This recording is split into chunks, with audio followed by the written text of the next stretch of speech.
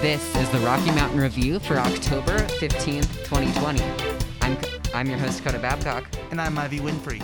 And you're listening to KCSU Fort Collins. On today's show, I'll be updating you on campus and local news, and then we'll be hearing from KCSU Sports Director Dixon Lawson, who has prepared some updates. After that, we'll hear some highlights from the debate between former Governor John Hickenlooper and current Senator Cory Gardner. Then I'll be delivering some national news. Ivy will update us on the strange things happening in the world. To conclude the show, I will be giving some updates on COVID-19. Let's move right into campus and local news. Hello, everybody. Again, my name is Ivy, and you're listening to 90.5 KCSU Fort Collins. Starting off with local news.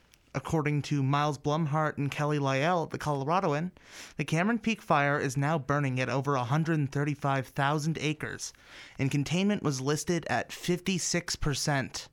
There are currently 857 personnel assigned to firefighting efforts as of Wednesday. It is currently the largest wildfire in Larimer County history and could soon surpass the Pine Gulch fire that burned 139,000 acres earlier this summer as the largest fire ever in Colorado. On Wednesday, by 2:30 p.m., the Larimer County Sheriff's Office has made its fifth mandatory evacuation order in the last 24 hours, ordering people out of Horsetooth Mountain Park, Bobcat Ridge Natural Area, Masonville, Overhill Drive, and all of Wrist Canyon, including Stratton Park. Shortly after 3 p.m., a voluntary evacuation of Laurie State Park, west of Fort Collins, was called. Firefighters relocated to Stove Prairie Road midday Wednesday, and by 2:30 p.m., many firefighters were watching, waiting, and planning from Stove Prairie Elementary School as the blaze continued its eastward push. Firefighters also flew over the fire to map it on Wednesday afternoon, but acknowledged that even updated mapping would not reflect the extent of the fire's eastward advance. Those being evacuated can call 970-324-3211 for further information. The Joint Information Center is open and can be reached at 970-980-2500. Center staff can answer questions regarding evacuations, road closures, accessing property, credentials, and large and small animal sheltering. Those in need of Red Cross shelter assistance can call 970-481-1243 or 970-324-3211. Anyone seeking to offer assistance for those evacuating large animals should call the Joint Information Center at 970-980-2500, and their message will be shared with the Larimer County Sheriff's Office posse. According to Justin Boggs at the Denver Channel, Fort Collins and 3 other towns in Colorado were listed among the top 5 places to live in the U.S. by U.S. News & World Report. Topping the list is Boulder, Colorado, followed by Denver at number 2. The only non-Colorado city in the top 5 was Austin, Texas at number 3. Colorado Springs and Fort Collins rounded out the rest of the top 5. U.S. News & World Report used the job market, housing affordability, quality of life, desirability, net migration ratings, surveys, crime data, and school quality to determine its rankings. Devin Thorsby, real estate editor at U.S. News, said of the report, quote, "At the top of this year's best places to live rankings, we see a combination of metro areas that can appeal to people looking for city living or more of a small town atmosphere, but all offer a balance between cost and quality of living," end quote. To find the entire list, you can visit realestate.usnews.com/rankings/best places to live. According to a press release by the City of Fort Collins, Transfort will be resuming service for bus Route 92 on Monday, October 19th. Route 92 was suspended in April as part of other service suspensions due to the coronavirus pandemic. Route 92 will operate a single trip once per day, Monday through Thursday, when Poudre School District has in-person classes. Route 92 will leave the Downtown Transit Center at 4:04 p.m. and arrive at Poudre High School at 4:15 p.m. There will be no trip scheduled for Route 92 on Fridays, which aligns with Poudre School District being 100% remote learning on that day. Transfort recognizes that some community members rely on buses as their primary mode of transportation, and the agency is working toward resuming service throughout the entire transit system. Determining the order in which routes are reinstated is informed by historical ridership data, public outreach and input, operational sustainability, public safety guidelines, and other factors. Routes that remain suspended are the 9, 10, 11, 12, 19, and Gold routes. All residents can schedule a taxi trip to or from a bus stop along a route that is suspended, or to or from another linked bus stop or transit center. There are no fares associated with these taxi trips at this time. This service is available Monday through Friday from 7 a.m. to 7 p.m. and Saturday and Sunday from 8 a.m. to 7 p.m. Taxi trips must be scheduled the same day the trip will be taken and can be scheduled by calling 970-225-4831. All transport services continue to be fare-free under an emergency order signed in March. Face coverings are required on all transport buses. To learn more about transport, you can visit ridetransport.com. Moving on to campus news, according to Kelly Lyell at The Coloradoan, Colorado State University will be replacing its 2020 graduation commencement ceremony with a ceremonial walk across the Oval the week of November 16th for all 2020 graduates.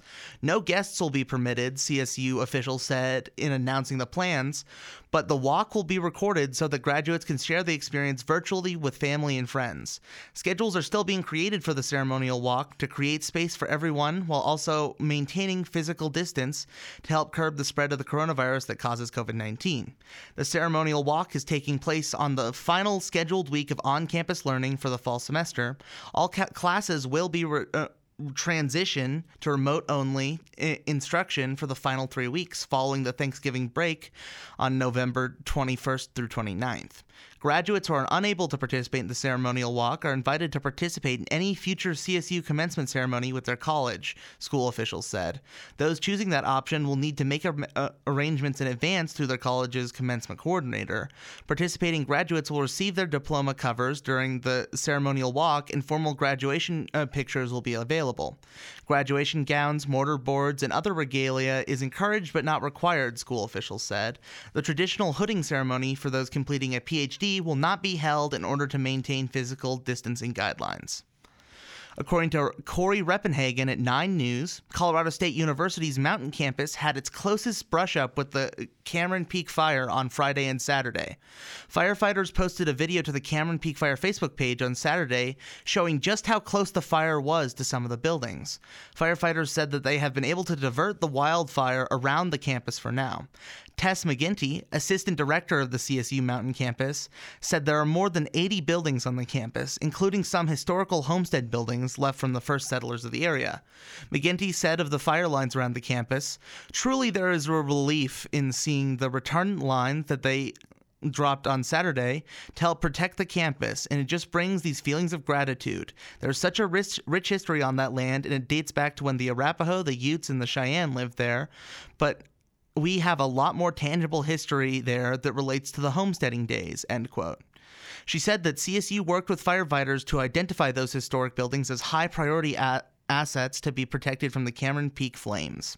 Firefighters have been using the campus to house some of their crews, and protection efforts have been aggressive. They say they have been doing point and structure protection there for several days. And that's all the campus and local news I have for today.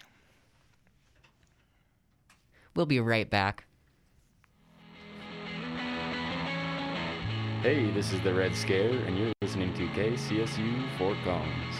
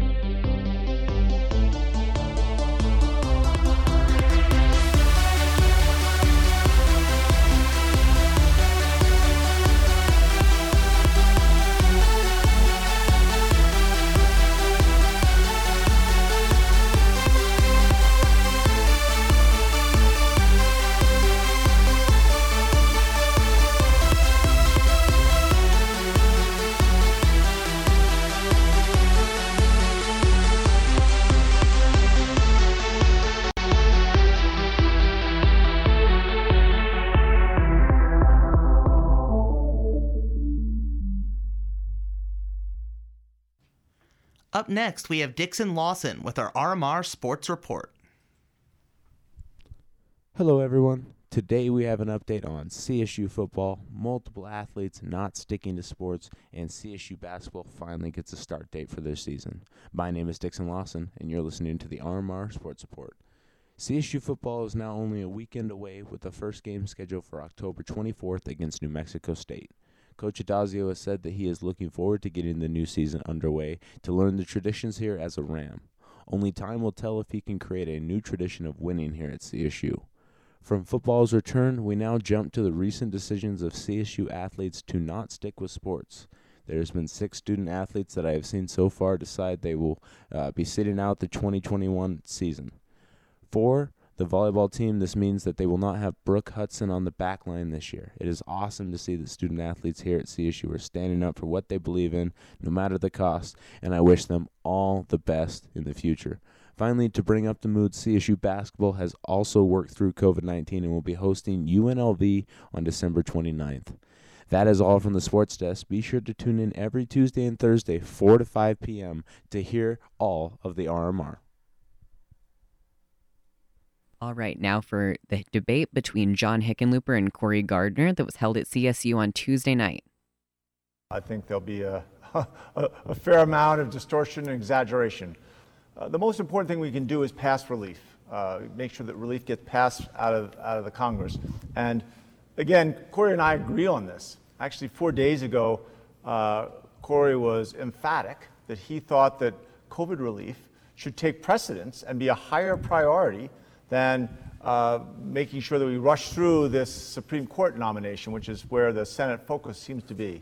And I think the question has to be asked, if COVID relief is the most important thing, making sure that we get testing capacity and the protective equipment, PPE for everyone, why? I mean, Cory could just say, I will not vote to support this Supreme Court nominee, if indeed the Relief Act doesn't get passed first. And there are 2 senators that said yesterday that they were not going to vote for it.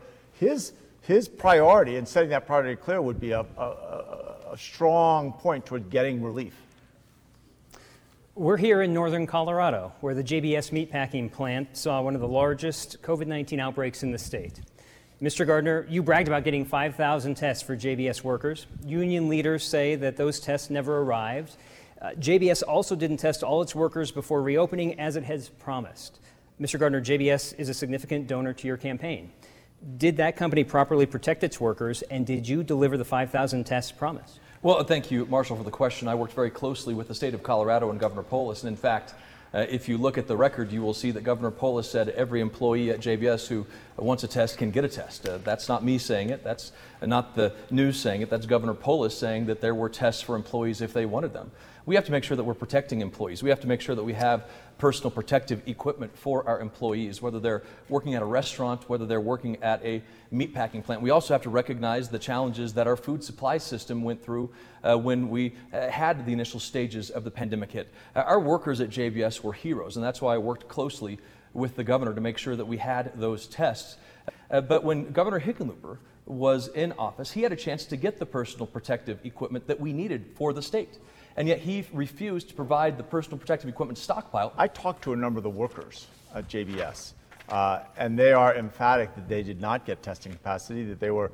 So John Kasich, the Republican governor of Ohio, who had also expanded Medicaid, we came together not to replace the Affordable Care Act. That I never said that. He never said that. We were looking at ways that we could improve it, and especially focusing on ways that we could make the exchanges more cost-effective for people. Mr. Gardner, first for you. We're continuing to see impacts of climate change play out in Colorado in the form of devastating wildfires, record heat, and intensifying drought. You portrayed yourself as an environmental advocate in recent campaign ads, but over the last 3 years, you voted to roll back limits on greenhouse gas emissions for the fossil fuel industry and confirm former fossil fuel lobbyists as leaders of the EPA and the Department of the Interior. Why have you voted against climate action, even as climate change continues to take a toll on your state? Well, thank you, JC. Thank you for the question. If you look at those commercials that are running on TV, they talk about the Great American Outdoors Act. This is the most important conservation legislation that has passed the United States Senate in over 50 years. It will create thousands of jobs right here in Colorado. It's the biggest infusion of money into our public lands in the history of our country. The Natural Resources Defense Council has said of that legislation that it addresses two pressing issues of our time. One, climate change, and two, biodiversity. That bill that just got signed into law addresses climate change. I've also passed a nearly 50% increase in funding of the National Renewable Energy Laboratory right here in Colorado to focus on efforts to address climate change, to reduce emissions. But my plan doesn't include laying off 230,000 Coloradans. That's what John's plan would do. John would destroy the livelihoods of 230,000 Colorado families because he wants to make their job obsolete. Just a few miles down the road from us, Weld County relies on those jobs. My hometown relies on those jobs. But John Hickenlooper, his plan is to shoot those jobs down. I didn't hear you address your specific votes that were related to the greenhouse gas emissions from power plants and your confirmations to the EPA and the Department of the Interior. Well, look, if you look at the work that we continue to do, the Great American Outdoors Act addresses climate change. If you look at the other votes, I'm sure the number of jobs that they would have cost was too high. I don't think we have to punish our economy in order to achieve reductions in pollution and to address climate change. What those rules and regulations would have done is driven up the cost of electricity in Colorado for those who can least afford it. And when it comes to appointees, I'm excited about the fact that Colorado has its Secretary of Interior from Rifle, Colorado, in place in Washington, D.C. We were just in Colorado breaking ground on an Arkansas Valley conduit. That's the kind of work that we need to continue to do, but I will not destroy the economy in pursuit of a radical, further than Green New Deal agenda. The two candidates then switched over from environmental issues to the issues of the QAnon conspiracy theory and freedom of speech. I mean, this country is based around the notion of free speech, that is one of our most sacred rights, and we shouldn't lightly discuss it. That being said, we've got to have some confidence in the media that where we're getting our news, that they're getting real facts. And I think we are long past the time where Facebook and these large media giants, these behemoth tech companies, they have to be responsible for whether it's truth or untruth. Mr. Gardner, tech, social media, and extremism kind of come together online. Last week, Facebook cracked down on accounts spreading the QAnon conspiracy theory, reclassifying it as a militia. You have campaigned alongside QAnon supporting congressional candidate Lauren Boebert. For those who don't know, QAnon is the conspiracy theory that President Trump will soon round up and execute Democrats for eating babies. The president himself has praised QAnon believers. If we could start with a yes or no question to kind of guide our conversation on this, do you share the FBI's view that QAnon is a domestic terror threat? Well, I don't believe in QAnon, and yes, I believe they're a threat. Yeah, no, and I've never heard anybody suggest that you do believe in it. I was just asking about the FBI. To follow up on the larger issue, then, so if you trust the FBI that it's a domestic terror threat, why would you campaign alongside somebody who's expressed support for it? Well, if you listen to Lauren Boebert, she says she did not and does not. But she did, and you could just Google it. I think if she would listen to her explanation, she talks, look, I'm not here to defend Lauren Boebert for something that she did or didn't say. You can take your interpretation of what she did or didn't say. I take her at her word that she does not believe or support QAnon. That's her fact. Look, the bottom line is extremism is not something that we should accept in this country on the left or the right. And we must condemn that hate every single time that we can. There's no room for white supremacy. There's no room for discrimination in this country. We have to stop people who want to spread that kind of misinformation. Colorado has a choice. Are we going to protect health care for people with pre-existing conditions, or are we going to take it away? Are we going to tackle climate change head on and protect our environment? Or are we going to keep rolling back clean air and clean water regulations like we've been doing? Are we going to step up and give away more tax breaks to corporations and wealthy Americans, or are we going to recreate our economy in a way that actually allows more people to create their own American dream? Nothing is going to change if we don't change Washington. Now for both candidates' final statements. It's a state that has been made great by early pioneers and Native Americans. It's a state that's been made great by our immigrants who have fought hard in agriculture and engineering and medical sciences. It's a state that this university has played a dramatic role in developing. We need somebody in Washington who's going to fight tooth and nail for all four corners of this state. Somebody who believes that I-70 doesn't end in Vail, that I-70 doesn't end in Strasburg, that we value every job, whether it's in Craig, Colorado, or Weld County and Greeley, Colorado. Those jobs matter. I've been honored to serve in the United States Senate the last 6 years as the third most bipartisan member of the U.S. Senate, passing more legislation than the entire Colorado congressional delegation combined. I'd be honored to have your support for the next 6 years as we fight corner to corner for the people of this great state. That was the debate highlights from John Hickenlooper and Cory Gardner's debate here at CSU on Tuesday night. We'll be right back.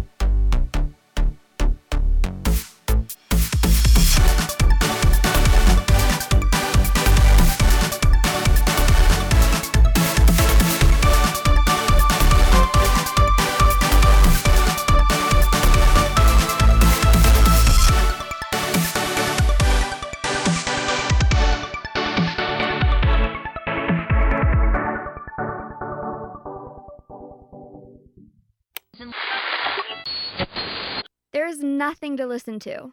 Hold up. What time is it? It's almost 5. Quick, put it on 90.5. It's almost time for the 3.0 radio show. What's that? It's this crazy, fact-filled, genre-bending 2 hours of radio madness. Hey, everyone.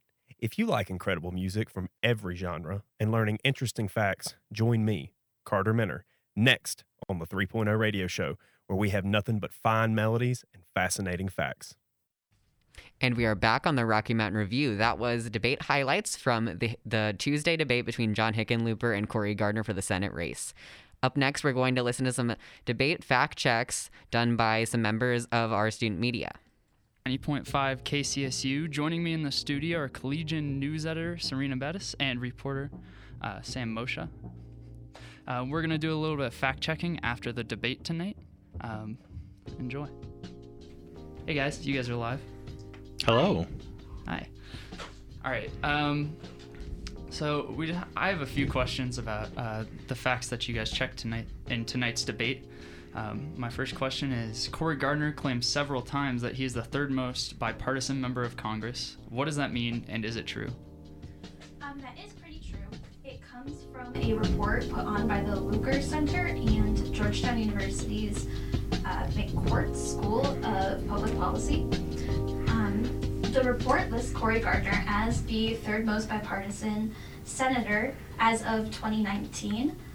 The report bases these off of how many bills that the senators co-sponsor and how many co-sponsors they get on their own bills from the other party. Great. Cory Gardner also accused John Hickenlooper and presidential candidate Joe Biden of wanting to pack the Supreme Court if Democrats win the election. Could you explain what court packing is and what Hickenlooper had to say about it? Yeah, so court packing is when you add justices to the Supreme Court until you get a balance that goes in your party's favor. And Gardner was saying that Joe Biden and John Hickenlooper have refused to state whether or not they are in support of this, which is mostly true. Hickenlooper at the debate did somewhat actually say what his favor was and that he is not in favor of court packing, but prior to it he has not made a statement on it and has instead diverted the conversation to whether or not they should be confirming a new justice currently. My third question, the Affordable Care Act was debated at length tonight, including the importance of protecting patients with pre-existing conditions. Cory Gardner has authored a short bill that he insisted would protect pre-existing conditions, while John Hickenlooper insisted that Gardner's bill would not. What is really going on? Yeah, absolutely. And, when this question was directly targeted at Gardner, he very explicitly said, that's my bill, and insisting that it kind of covered everything that might need to be covered with pre-existing conditions, despite policy being as vague as it is, having an 8-line bill is something that's not exactly comprehensive or something that's not exactly concrete. And he was really hammered for that. I think that's really what both of them were getting at, was that Gardner's bill wasn't long, it wasn't comprehensive yet.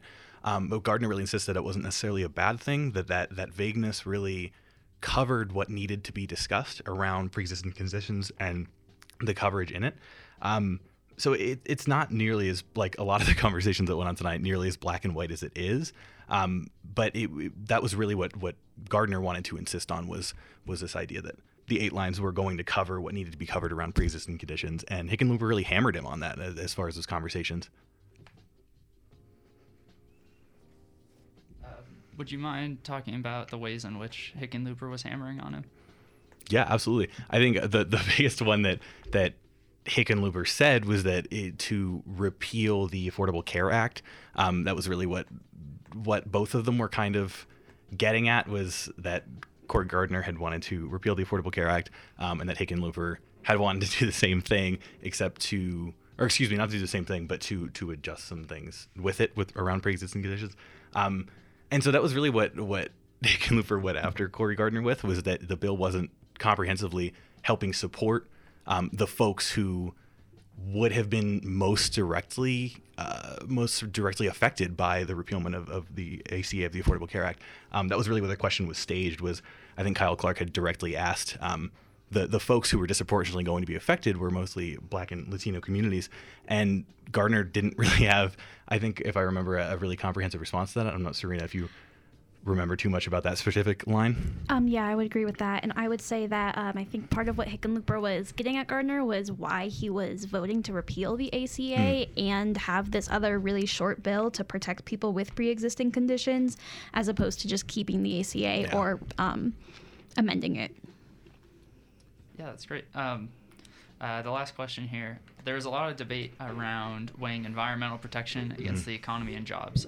Gardner insisted that Hickenlooper wants to shut down coal entirely for the environmental benefit, but without taking care of people who work in coal. Is that true, or is there more? Yeah, and this is obviously a huge topic for Colorado, around kind of weighing environmental benefits with a lot of these jobs that come from the state in coal and in gas. And really what Gardner kept hammering him at was this issue around supporting climate transitions and shutting down coal plants, which Hickenlooper has repeatedly said and really touted, and how it affects the people in those communities. And I mean, this is an issue that's been continuously rebutted, was this idea of there's no concrete evidence that removing jobs from an industry means that the jobs just disappear. It just means they become other jobs. So there's a lot of gray there, and that's an issue that is really talked about along policy lines around these issues around environmental jobs and in older gray economy things of, if there's going to be these issues around shutting down coal plants and stuff, what does transition look like? And both of them very clearly stuck on one end of that or the other. Hickenlooper repeatedly said, like, no, we have to transition and create all these green jobs, without necessarily specifically talking on what that could look like and what that transition process looks like, which is the hard part of that conversation. Meanwhile, Cory Gardner really went after him with, like, these jobs are gone, like these lives are going to be directly impacted by it, without necessarily clarifying that transition process is something that is really the full story. And there's a lot more to that can really be gone into. Sure. Would you mind talking, is there an example of the way green jobs are coming up in the West, or especially in Colorado? Sure, and less so in Colorado, but especially north of Colorado and Wyoming, there's a lot of conversations around these regions that were really traditionally involved in coal, and how wind energy, because of the way the plains work in kind of the Rocky Mountain region, wind energy is a really big economy thing here, and it's something that's really growing and slowly. Now, the question then becomes, an individual who comes from a coal community and grew up doing that job for multiple generations, can you just suddenly have a conversation with them about transitioning their entire livelihood and their jobs around to a brand new economy and a brand new profession? And that's really where a lot of the debate is. And that's something that there's faculty here working on a lot of issues there. There's faculty at the state. And so that transition and that growth of green jobs is something that has been supported. The question then becomes, are candidates going to be able to support policy that helps individuals transition without, someone over here gaining a job while someone over here in a coal plant necessarily loses it? Great. Obviously, there's a lot more to talk about, especially with these debates, but in general, news in this country is always crazy and always changing, and Colorado is in a lot of ways at the crux of those changes. Thanks for listening. If you want more news from our radio station, tune into the Rocky Mountain Review, Tuesdays and Thursdays. All right, that was debate fact-checking from the debate that was held Tuesday between John Hickenlooper and Cory Gardner. I'm Coda Babcock, and this is National News Highlights for October 15th. According to Tom Bowman at NPR, the Trump administration is attempting to end the war in Afghanistan in order to get troops home by the holiday season. Top military official General Mark Milley says there have been no final decisions made. Milley also says, quote, "The key here is that we're trying to end a war responsibly, deliberately, and to do it in terms that guarantee the safety of U.S. vital national security interests that are at stake in Afghanistan," end quote. Contradictory comments have confused both people in the U.S. and Afghanistan, with some Afghan officials being concerned about an early pullout from the region. According to Braxton Booker at NPR, Kyle Rittenhouse, a white teenager who was recorded fatally shooting 2 demonstrators during protests in Kenosha, Wisconsin, will not be charged with gun crimes in the state of Illinois. The state's attorney office said in a statement that the gun used in the shooting, quote, "was purchased, stored, and used in Wisconsin," end quote, which would mean that he cannot be charged in Illinois. According to Joshua Bote, Jessica Flores, and Doyle Rice at USA Today, President Donald Trump's son, Barron Trump, has tested positive for COVID-19 Wednesday morning. He has since tested negative again. After the president and first lady both tested positive for COVID-19, Barron Trump originally also tested negative. First Lady Melania Trump's spokesperson, Stephanie Grissom, has said that, quote, "all precautions are being taken to ensure that he's kept safe and healthy," end quote. That's all for today's National News Highlights. I'm Coda Babcock, and you're listening to the Rocky Mountain Review. We'll be right back.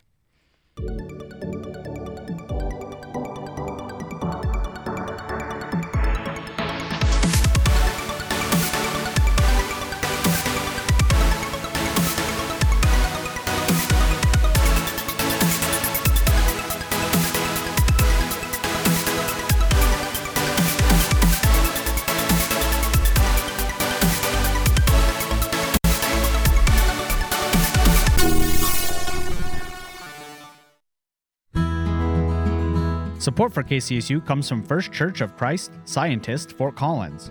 First Church of Christ, Scientist, located in Fort Collins, is sponsoring a virtual talk on Christian Science, titled, "Find Innocence That is Powerful, Not Vulnerable," airing on Thursday, October 15th at 7:30 p.m. For more information on how to listen via phone or video chat, visit ChristianscienceFortCollins.com.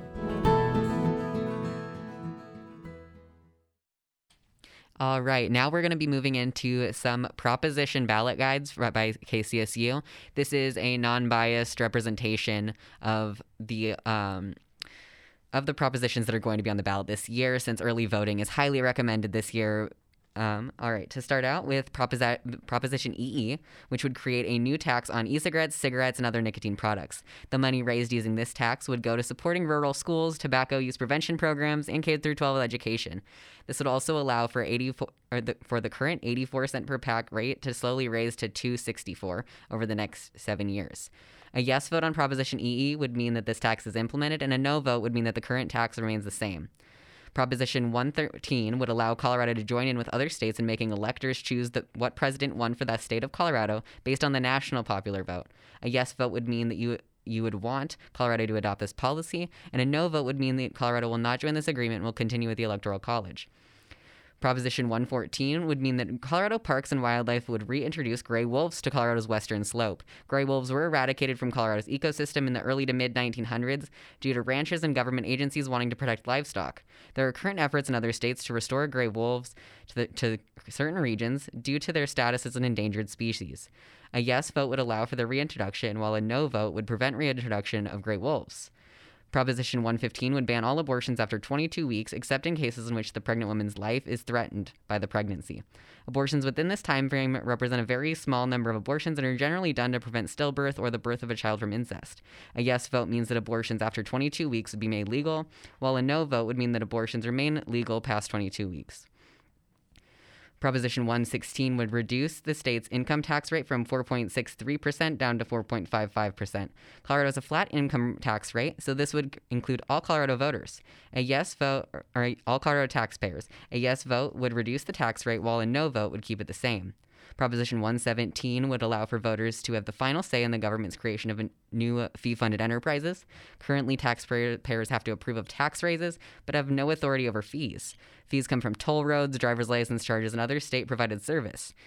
A yes vote would give voters in Colorado this ability, while a no vote would allow the state legislature to continue to have the final say. Proposition 118 would allow workers across the state to take at least 12 weeks of paid leave for family or medical reasons and would be funded by fees paid by workers and employers. Voting yes would mean that paid leave would be available, while voting no would keep the current situation the same. That's a brief summary of what to expect for new propositions in this election's ballot. I'm Coda Babcock, and you're listening to the Rocky Mountain Review. Now for COVID-19 news. Colorado State University has started to have a decrease in daily new cases of COVID-19. Only 3 students have tested positive for COVID-19 since this past Saturday. The university has a cumulative total of 552 cases since May of this year. Larimer County's risk score has moved into the high-risk category for COVID-19. There have been 38 new cases in the county in the past 24 hours, and there have been no days in the past 2 weeks in which the county saw less than 15 new cases. Larimer County's 14-day case rate per 100,000 residents has reached 164, which is considered a contributor to its high-risk score. The county currently has 20 COVID-19 patients in the hospital, and hospital usage is at 71% overall. ICU utilization is nearing capacity at nearly 90% across the county. The state of Colorado currently has nearly 81,000 cases of COVID-19 and over 2,000 deaths. There are nearly 900 outbreaks across the state. Over 1 million people across the state have also been tested, and while cases are generally lower compared to other states, they are going up. Nationwide, there are nearly 8 million cases of COVID-19 in the U.S., which is up 23% in the past 2 weeks. There have been nearly 217,000 deaths among cases, and there has been no change in death rate in the past 2 weeks. Last Tuesday, deaths were going down at about a rate of 6%, meaning that deaths are now going up overall nationwide. Over 178,000 cases are connected to colleges in the U.S. Correctional institutions have also struggled with outbreaks due to a lack of options for social distancing and overcrowded prisons. Information for today's segment was gathered from covid19.colostate.edu, or covid.colostate.edu, Larimer County, the Colorado Department of Public Health and Environment, and the New York Times. I'm Coda Babcock, and that is the COVID-19 update for October 15th. Sometimes we need to hear a little bit of the weird side of things. So here is a few of the weirder stories that I've heard from around the world recently. According to Ben Cousins at Canadian news outlet CTV, an 11-year-old boy has been charged after allegedly stealing a school bus and engaging in a police chase. Police in Baton Rouge, Louisiana, allege the preteen saw the bus at an early childhood education center, figured out how to turn it on, and began driving. The chase lasted half an hour before the bus crashed into a gas line and a tree in the woman's front yard, causing severe damage to the bus. Libby Smith, owner of the property where the bus crashed, told CNN, quote, "Thank goodness he was okay. He was safe, but it was not your typical Sunday afternoon occurrence for sure, so we're blessed in that it didn't do any more damage than it did," end quote.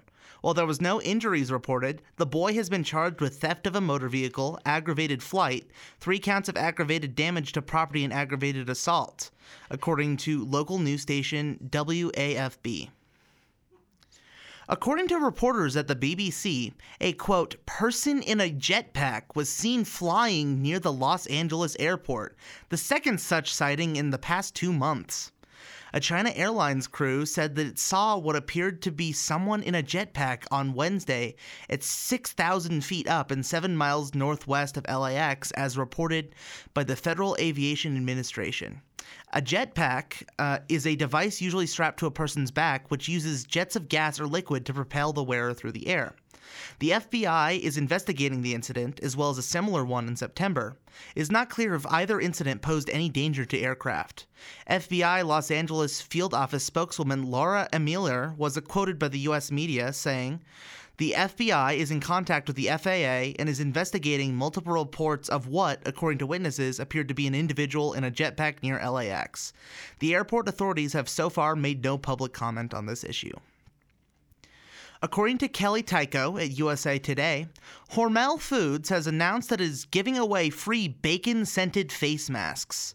Hormel Foods, known for its black label bacon, announced the launch of, quote, breathable bacon, what it calls a, quote, revolutionary face mask featuring the latest in pork-scented technology, end quote. Now through October 28th at breathablebacon.com, Hormel is giving away free masks, and for every request will donate one meal to Feeding America, up to 10,000 meals. The free masks will be given away while supplies last, according to a news release. Nick Schweitzer, senior brand manager, said in a statement, quote, "We're continually focused on innovation, from new products to marketing and distribution, all in an effort to deliver new and exciting ways to experience and enjoy Black Label bacon. In 2020, that means connecting everyone's bacon scent to this year's It accessory, and in doing so, bring Black Label bacon closer to our fans," end quote. And that's all of the weird news I have for today. We'll be right back.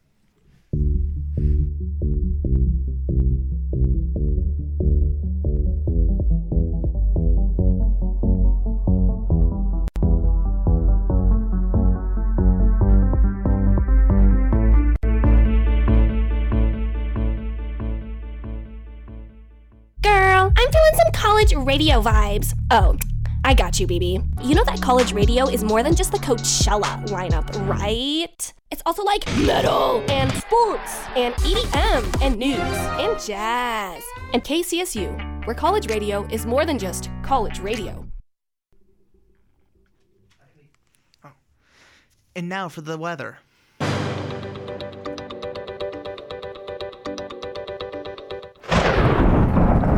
The weather for today in Fort Collins has cooled off pretty dramatically, with just a high of 55 degrees and a low of just below freezing at 27. Tomorrow will warm up slightly to a high of 64 and a low of 49. Saturday, we can expect it to warm up to a high of 72 and a low of 35. But Sunday, the weather will go back down to a high in the 50s and a low in the early 40s.